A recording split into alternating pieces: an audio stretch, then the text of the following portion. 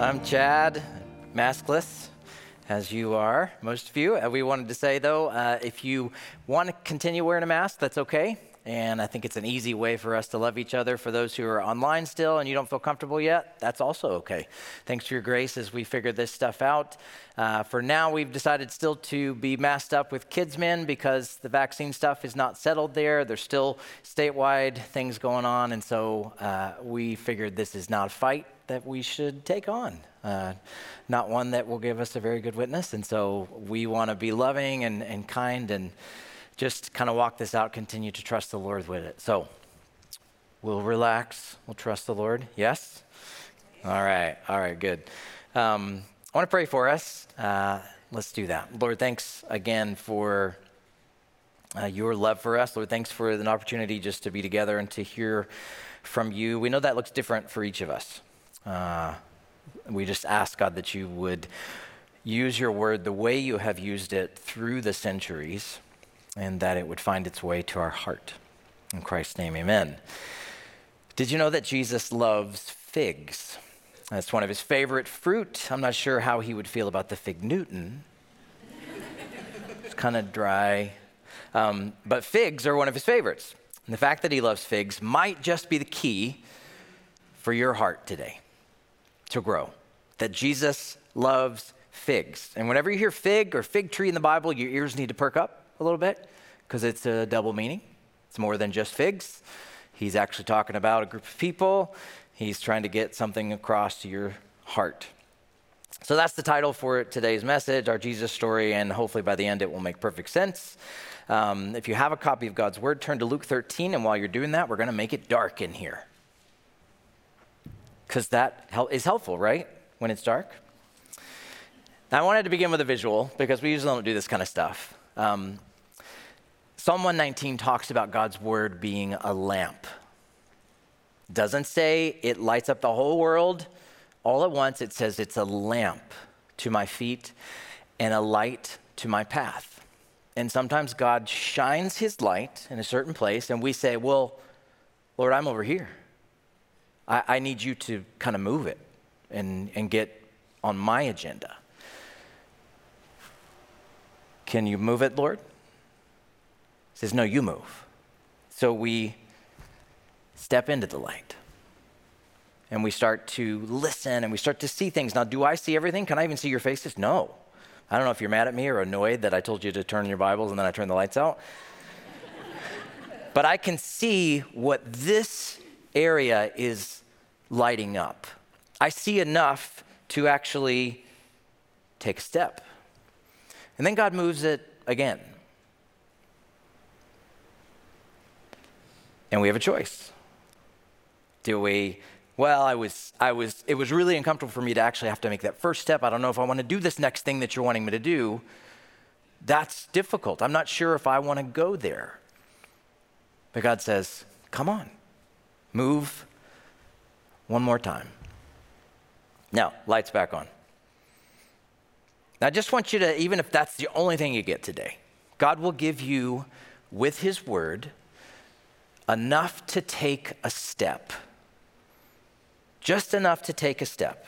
And I think I've been hopefully communicating well that the Lord has been shining his light in my heart in certain areas. And it's risky to give you an inside look. Why is it risky? Because I risk being misunderstood.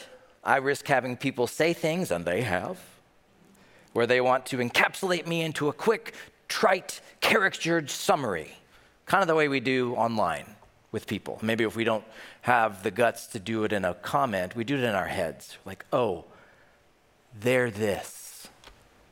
That's blah, blah, blah. That's fill in the blank. Why do I know this? Because I'm actually quite good at it.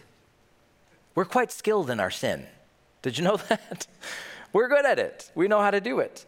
Yet as Jesus shines his light, and we have the courage to step into the light, even if it's a small area, even if it's a place we haven't been before, we start to obey the Great Commission. We start to obey the Great Commandment. Things happen.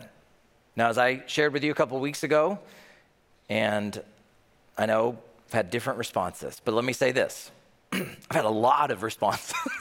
Actually, more responses to what I said 2 weeks ago and to what God's been doing in my heart than anything ever in my whole life in ministry. Wow. And 95% of them shocked me to my core, because you know what they said? I'm in. Finally, I want to do this.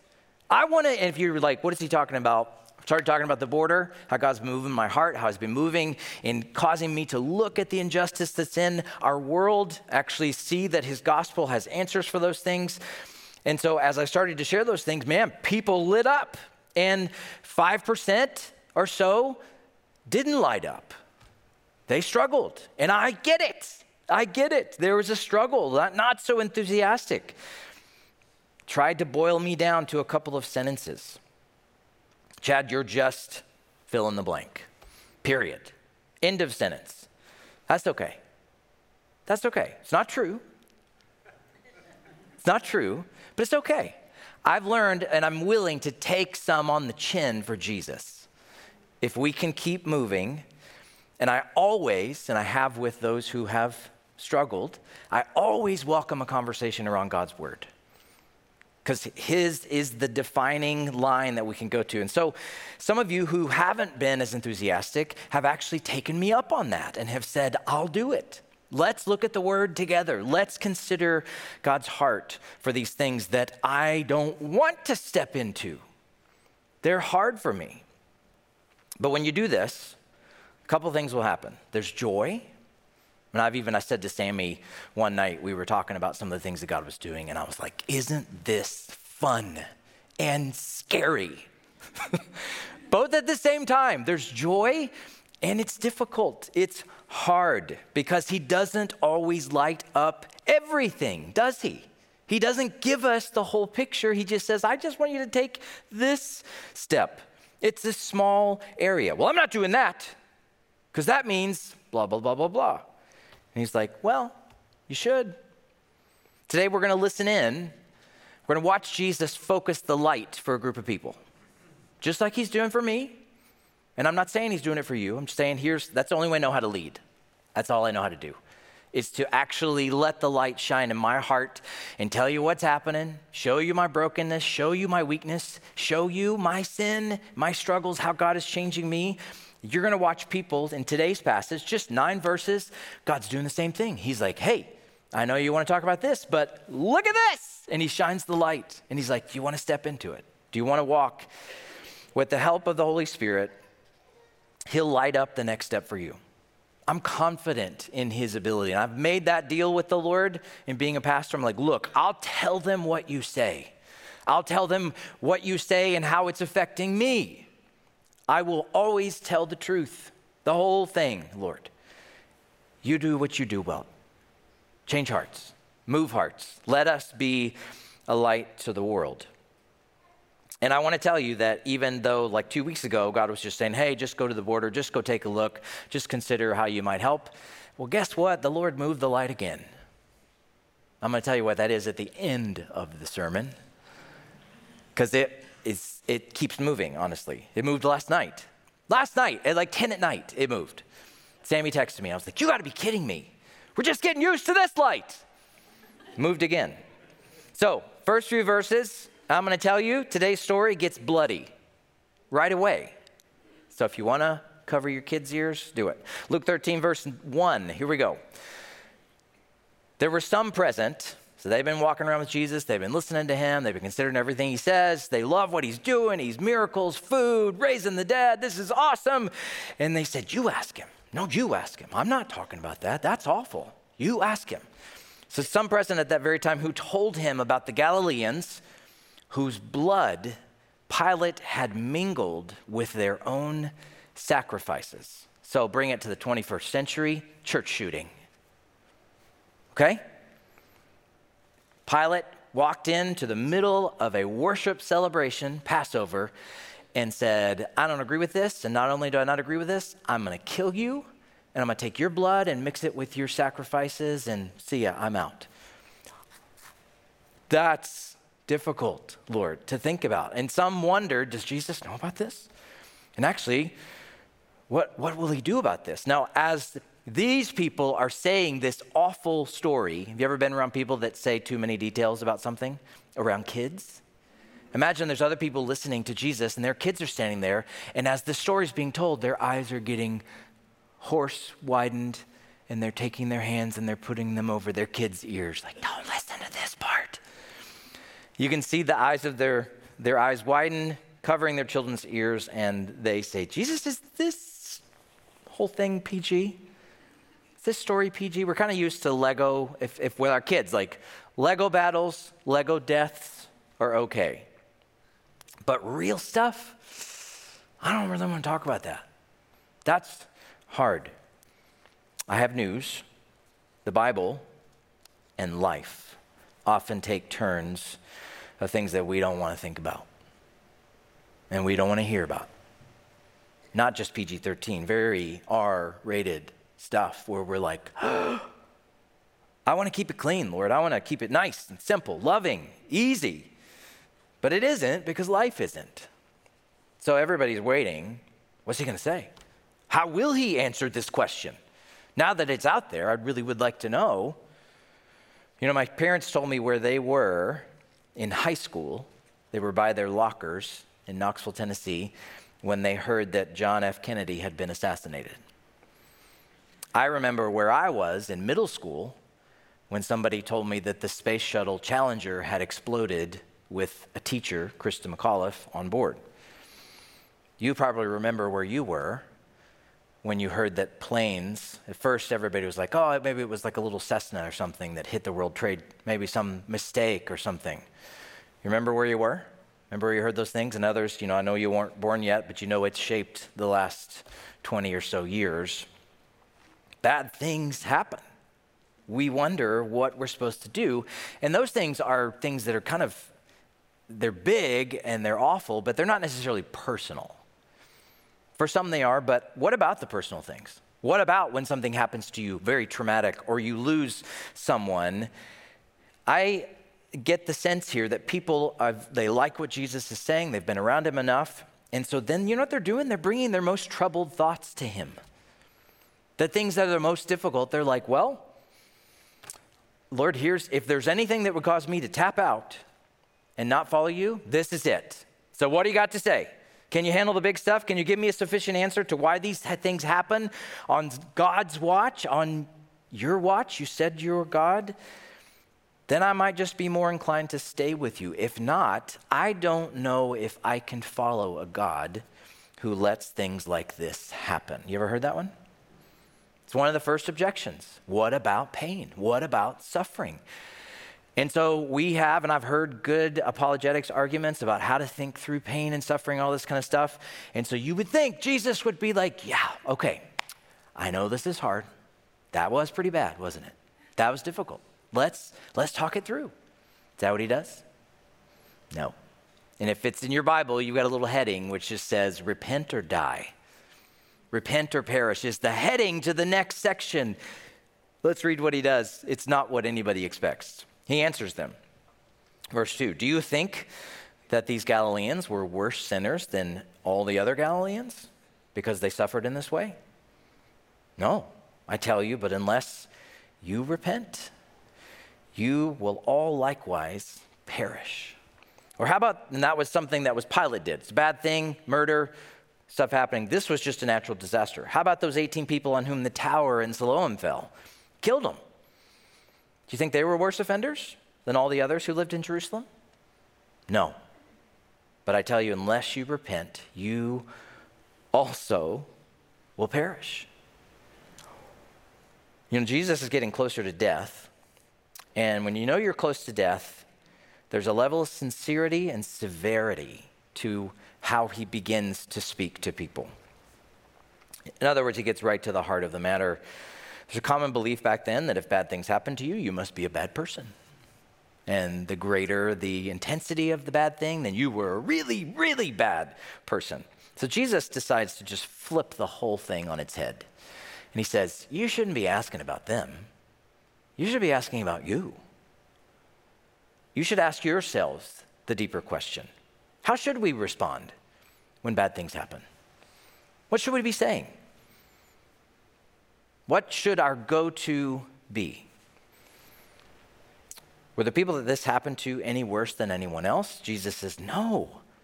Everyone is equally guilty. All have sinned and fallen short of the glory of God. Another verse says, God looked for one righteous person on the earth. Just one. Could not find one. So his answer to a very difficult question is, repent, or it might happen to you as well. Consider your own mortality, the brevity of life, and turn. What? Lord, come on. He says, you shouldn't wonder why it happened to them. You should wonder why it didn't happen to you. Hello? This is intense, Jesus.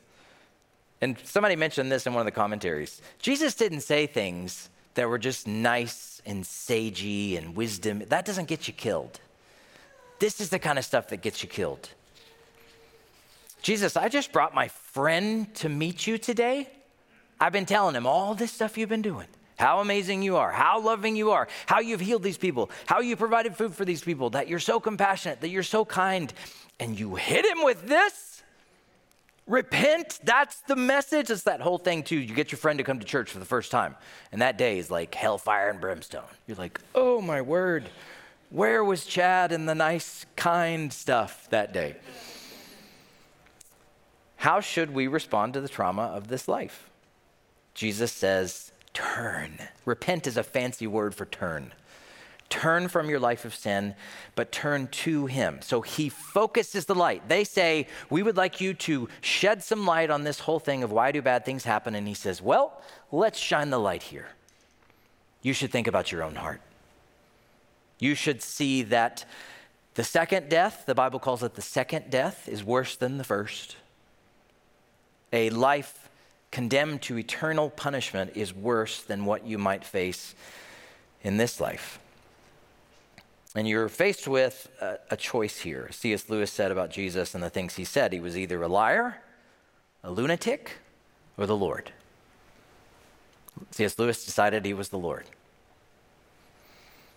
The light is focused, but it doesn't give you the whole picture, but it gives you the picture Jesus wants you to look at, wants you to focus on. I want answers now, though, Lord. He says, I'll give you what you need. I'll shine the light where it needs to shine. So I bet, maybe, the people were a little stunned at his response. Do you think? Yeah, that wasn't what I wanted to hear. That isn't a sufficient answer. But in the silence, he's great in doing this. He can stun you and you can be left, you're just shaking at what he just said. And so then he says, well, while you're thinking about this, let me tell you a story. And he redirects the light once more. Verse 6. A man, and he told this parable, a man had a fig tree, here we go with the figs, planted in his vineyard, and he came looking for fruit. He came seeking fruit on it and found none. And he said to the vine dresser, look, 3 years now I've come seeking fruit on this fig tree and I find none. Cut it down. Why should it use up the ground? So you start thinking about bad things happening. These people were thinking about that awful event with Pilate mixing the blood of the worshipers with their sacrifices. We think about bad things happening. We get afraid. We think about what might happen in our world. Depending on who you voted for this past election, you may have a lot of fears. They're bubbling up, and our instinct paralyzes us. It sets in, and fearful actions take over. Close the doors. Stay home. Don't care about anyone. Get your soul taken care of. Cross your heart. Hope to die, and hope you wake up one day in heaven. I may be as mean as a snake. I only like a few people. I'm scared of most, especially them. And I hate some, but I think God does too. But at least I'm saved. Gulp. Jesus says, actually, let's talk about that. Let's talk about that fear. And let's look at your life and the purpose that I have created it for. To bear fruit. Here's Jesus basically saying, look, I know this world is scary. I know it's dangerous. I know it's hard to live in. I know it's easy to be closed off from others, but have you ever tasted a perfectly ripe fig? It's just one of the best things I ever made. The apple was good. The orange, even better, unless it's a Honeycrisp. Wow, those are good.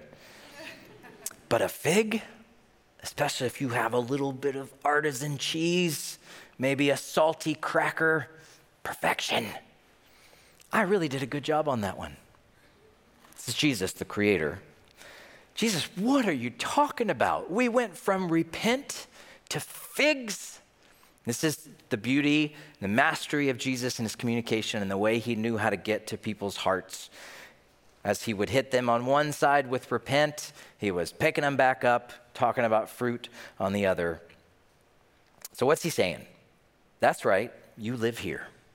You live in this time, 2021, United States of America, Midwest, and as a verse that I mentioned 2 weeks ago, I'll say it again, Acts 17, 26 through 27, he made every nation from one man, Adam, to live on the face of the earth, having determined allotted periods and the boundaries of their dwelling place, that they should seek God, reach for him, and find him. Don't tell your kids it's going to be awful for them. You don't hear me very often telling you something very directly like that, but I'm telling you, don't say when things happen in the world, I don't even know what you're going to do. It's going to be awful. Things are slipping away. He has decided that they would be born now. He has allotted the time period and the boundaries within which they will live, which means it's gonna be great. Doesn't mean it won't be difficult, but a purpose. You've been planted here for a purpose. This is what Jesus says, to reach for God, to find him, and then when you find him, to be his planting so that you can, what? Just look like a tree. Bear fruit. Bear fruit. Why are you here? Jesus has planted you here now with all of the challenges and issues out there in the world that are no different from anyone else in all of history, okay? Everybody has faced this kind of difficulty in a sinful and fallen world. Don't forget that. He's planted you here and now with a purpose, to be his tree and to bear his fruit. So he comes seeking fruit on this tree. He's looking for it in my life. What does he find? This tree, 3 years, over and over. He looks, no fruit. So why should your ears perk up when you hear fig and fig tree in the Bible? Israel is commonly represented by the fig tree. So when Jesus says, hey, a vineyard owner had planted a fig tree, then you think Isaiah 5, you start thinking about other passages where Jesus comes up to fig tree. You think of Nathanael praying under the fig tree. Jews would pray under the fig tree for what? For the Messiah to come. Adam and Eve sewed what together to cover their shame and their sin? Fig leaves. Okay, it's this little theme going on. So Jesus says, yeah, it's Israel. I'm talking about you guys. And he asks a legitimate question. Why are you guys using up the ground? Why are you using up the ground? And while this directly represents Israel, it indirectly calls to us and brings us to a very uncomfortable but crucial place where we speak hard truth, maybe, about our own lives, and we say this, I am just using up the ground. I'm using up the ground. Lord, I'm using up the ground. What am I doing? Are you? Using up the ground God has planted you in. It's not a bad thing to admit that, okay? In fact, that's how growth always works with Jesus. You start with nothing. You say, okay, I got nothing. Lord, I've got no fruit.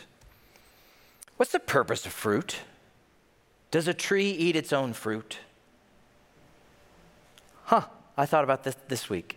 Does a fruit tree grow fruit and then say, and eat the fruit on its own branches? Never.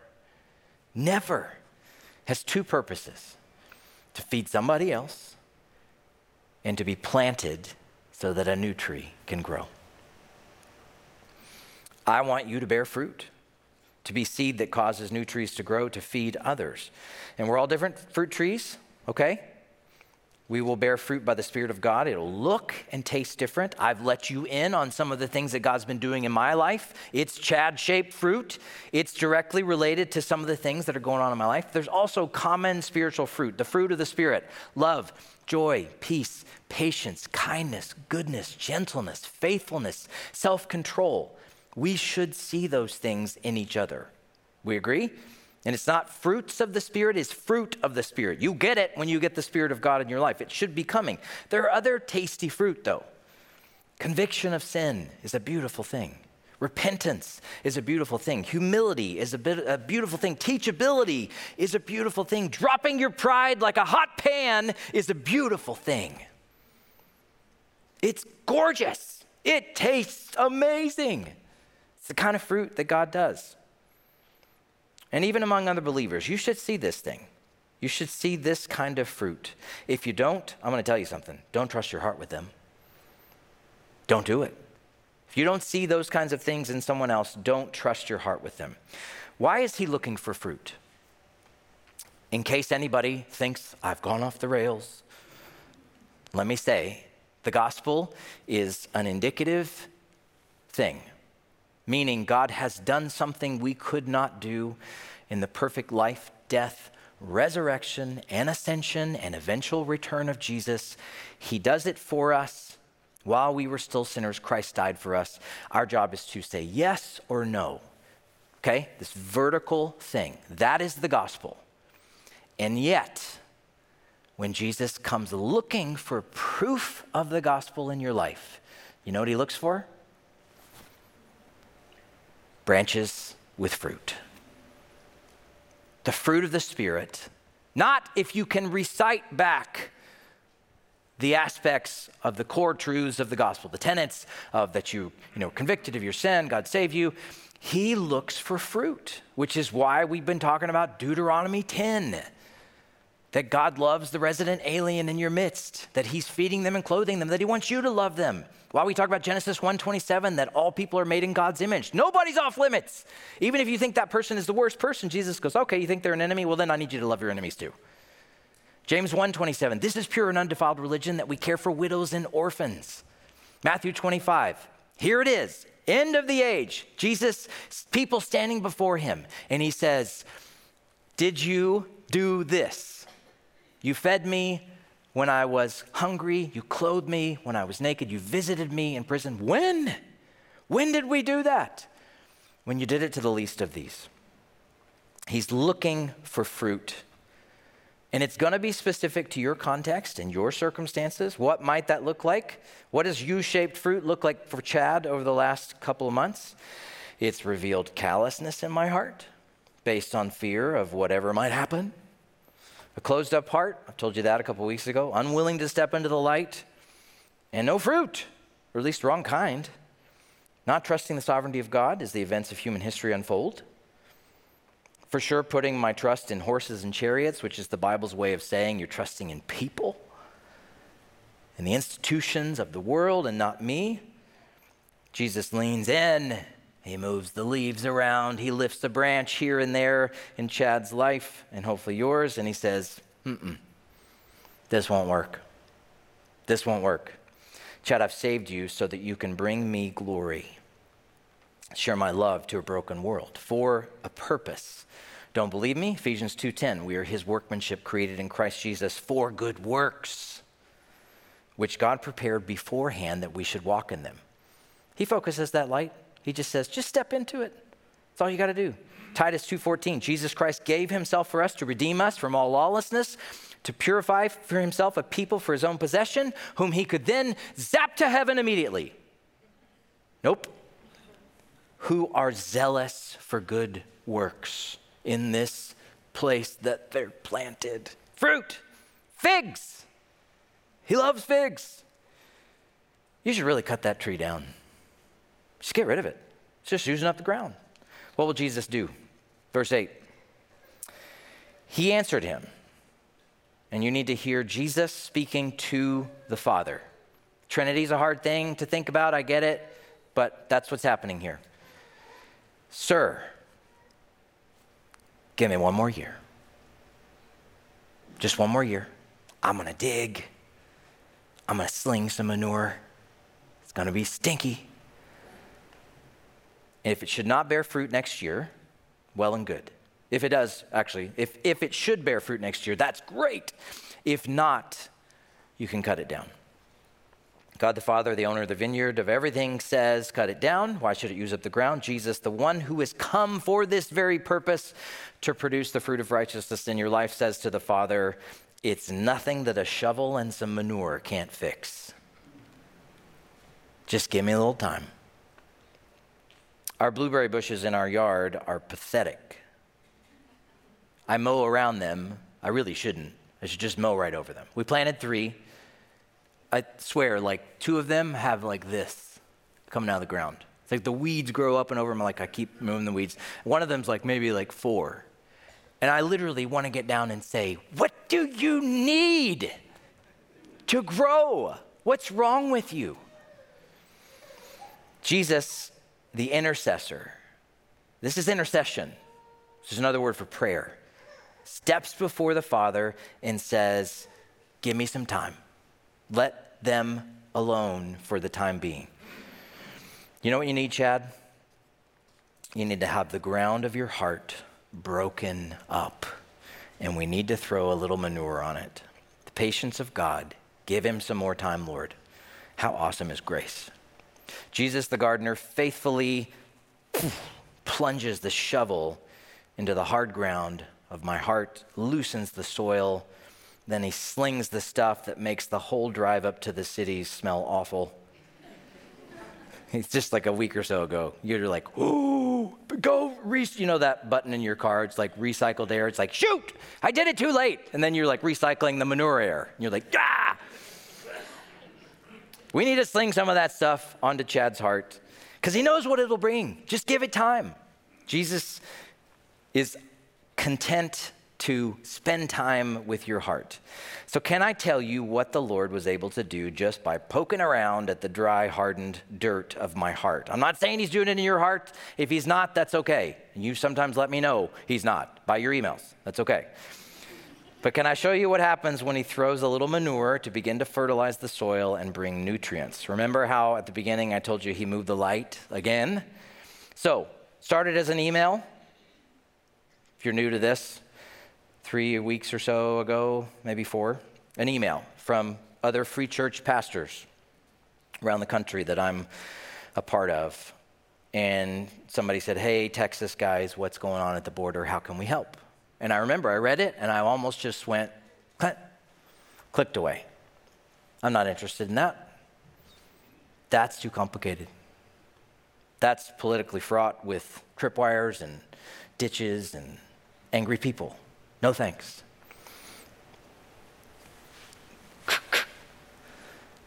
Poked a little bit more. What's this smell, Lord? I finally listened, brought it to our team. There's wisdom and a multitude of counselors, and they lit up, and I was like, oh, well, then maybe I should consider this. That's how it works. That's how we sharpen each other. We sent a team down to the border. I wanted to see real faces. They wanted to see real faces. Some said, that's fine, but I'm not going. I don't have to get involved there.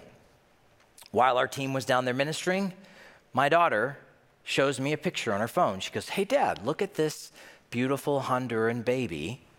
My friend and his family are babysitting just 6 houses down. I was like, what? We just sent a team down to Texas to go and find Honduran people. There were like 2,400 boys in the Coliseum in San Antonio, Honduras, Guatemala. And you're telling me there's Honduran family in Winona?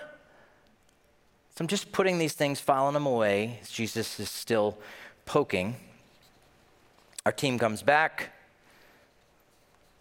Amazing stuff going on. I get an email from Cynthia Dozier, one of our members, who says, hey, by the way, I'm a part of this amazing group called GRASP, Great River Asylum Support Partners, who is helping a Honduran family in this city.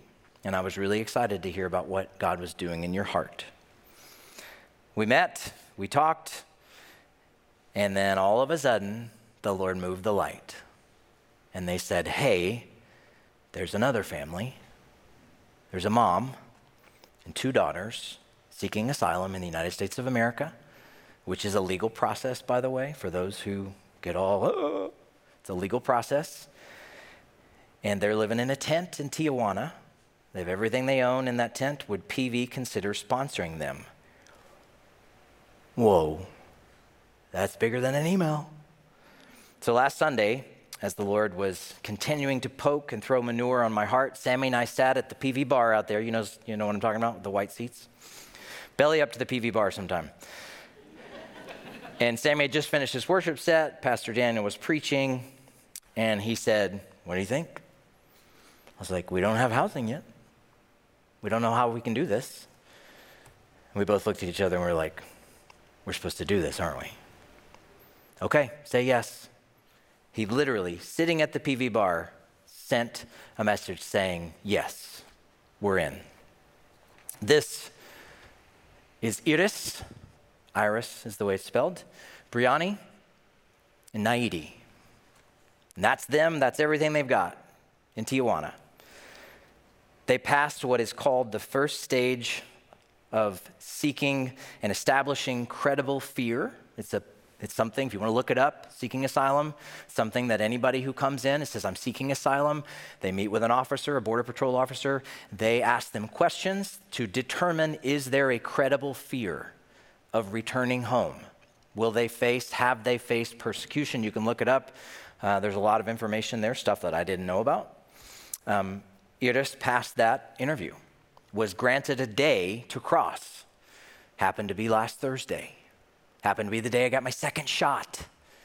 That night I had fever all night long. I shivered in bed and I was praying for Iris and Briani and Naidi. And I was like, Lord, get them across. They made it. They were in a hotel. We're like, sweet, we don't know how this is gonna work. And then we got the light moved again last night. And through some crazy circumstance, they said, oh, by the way, they're coming tonight. Plane tickets are purchased. Sammy and his family are picking them up at MSP tonight at 9:50 and hosting them in their house for the first few weeks. But is it like we just had 3 babies? Yeah. Is there a lot to do? Yes. Will that make some of you uncomfortable? Sure. Is that your fruit? I don't know. Is it my fruit? You better believe it. Is it what God is asking us to do? I think so. Our board thinks so. Our staff thinks so. And many others are agreeing and have stepped forward. It's too complicated. Too many issues. I don't see those stipulations in Scripture. I don't see fine print that says, do this unless. It's not there. The border's so far away, I'll let others deal with it. The Lord's like, well, you know what? I think I'll move the border all the way to Winona. Now what are you going to do? So it's a choice. That may not be where you are. That's okay. I encourage you to continue to take steps into the light that he's revealing. But for some, if you sense that God is wanting to stretch you, to push you, to move you into something difficult, but ultimately full of fruit, the kind of fruit that has real people connected to it, real people. And Sammy spoke with them, and oh, by the way, we have a pastor that speaks Spanish who's able to talk with them directly. And they're saying, we are so thankful to Jesus that you're taking care of us, that you're giving us a chance. If that's you, and many of you have already done this, I encourage you just to, that's it. Doesn't have to be all figured out. Doesn't mean you're choosing this political side or another. Just means you're being obedient to Matthew 25. That's all it means. If you want to help, there will be many ways. But for now, Iris, Briani, Naidi, and another older daughter who's in the foster care system in Arizona, whom they're hoping to reunite with, we would love your help. Go to our website. I've got it here, a little picture. Circled it for you, Matthew 25 Project. This is something that's kind of containing our seriousness of wanting to be obedient to Jesus in Matthew 25 and Isaiah 58 and Genesis 1:27 and Deuteronomy 10 and Deuteronomy 24 and James 1:27. And it goes on and on and on, over 2,000 verses that really speak to this thing. I don't know, maybe we should listen to them. Maybe we should try. If you want to do that, click on that right now. Yes, funds are huge. There will be longer term needs for housing, medical expenses, legal help, direction. They will have an eventual hearing at an immigration court. Food, clothing, we want to bless them. We want to bless them. We want to shower them with the love of Jesus. We do not take lightly that God sent an email that I could have ignored and now has 3 people on the other end of it in our midst. Pretty cool. And some of you may be saying, no, it isn't. And that's okay. You be where you are. I'll invite the worship team up. Jesus loves figs. He's looking for fruit. Lord, we love you. We're thankful. Yes, Lord, am I nervous every time I step up here? Of course. It's life and death stuff. But it's so exciting to be a part of what you're doing. And Lord, we will be faithful to your gospel. We will speak the truth. And Lord, I love that in the same story, you are talking about people's eternal destiny and you're talking about finding fruit on their lives while they're planted here. That's you. That is the whole counsel of God right there. Christian life on display, this stated fact, this indicative of the gospel and what has happened on our behalf that we could not earn. And then, Lord, this imperative that we love our neighbors, we love our enemies, and that we share with them the fruit that you're producing in our life. We can't separate it. We're moving our hearts. I just ask, Lord, that you be a faithful gardener, that you let your shovel find its mark, sling that manure, whatever you need to do, God. We ask this in Jesus' name. Amen. Why don't we stand and sing together?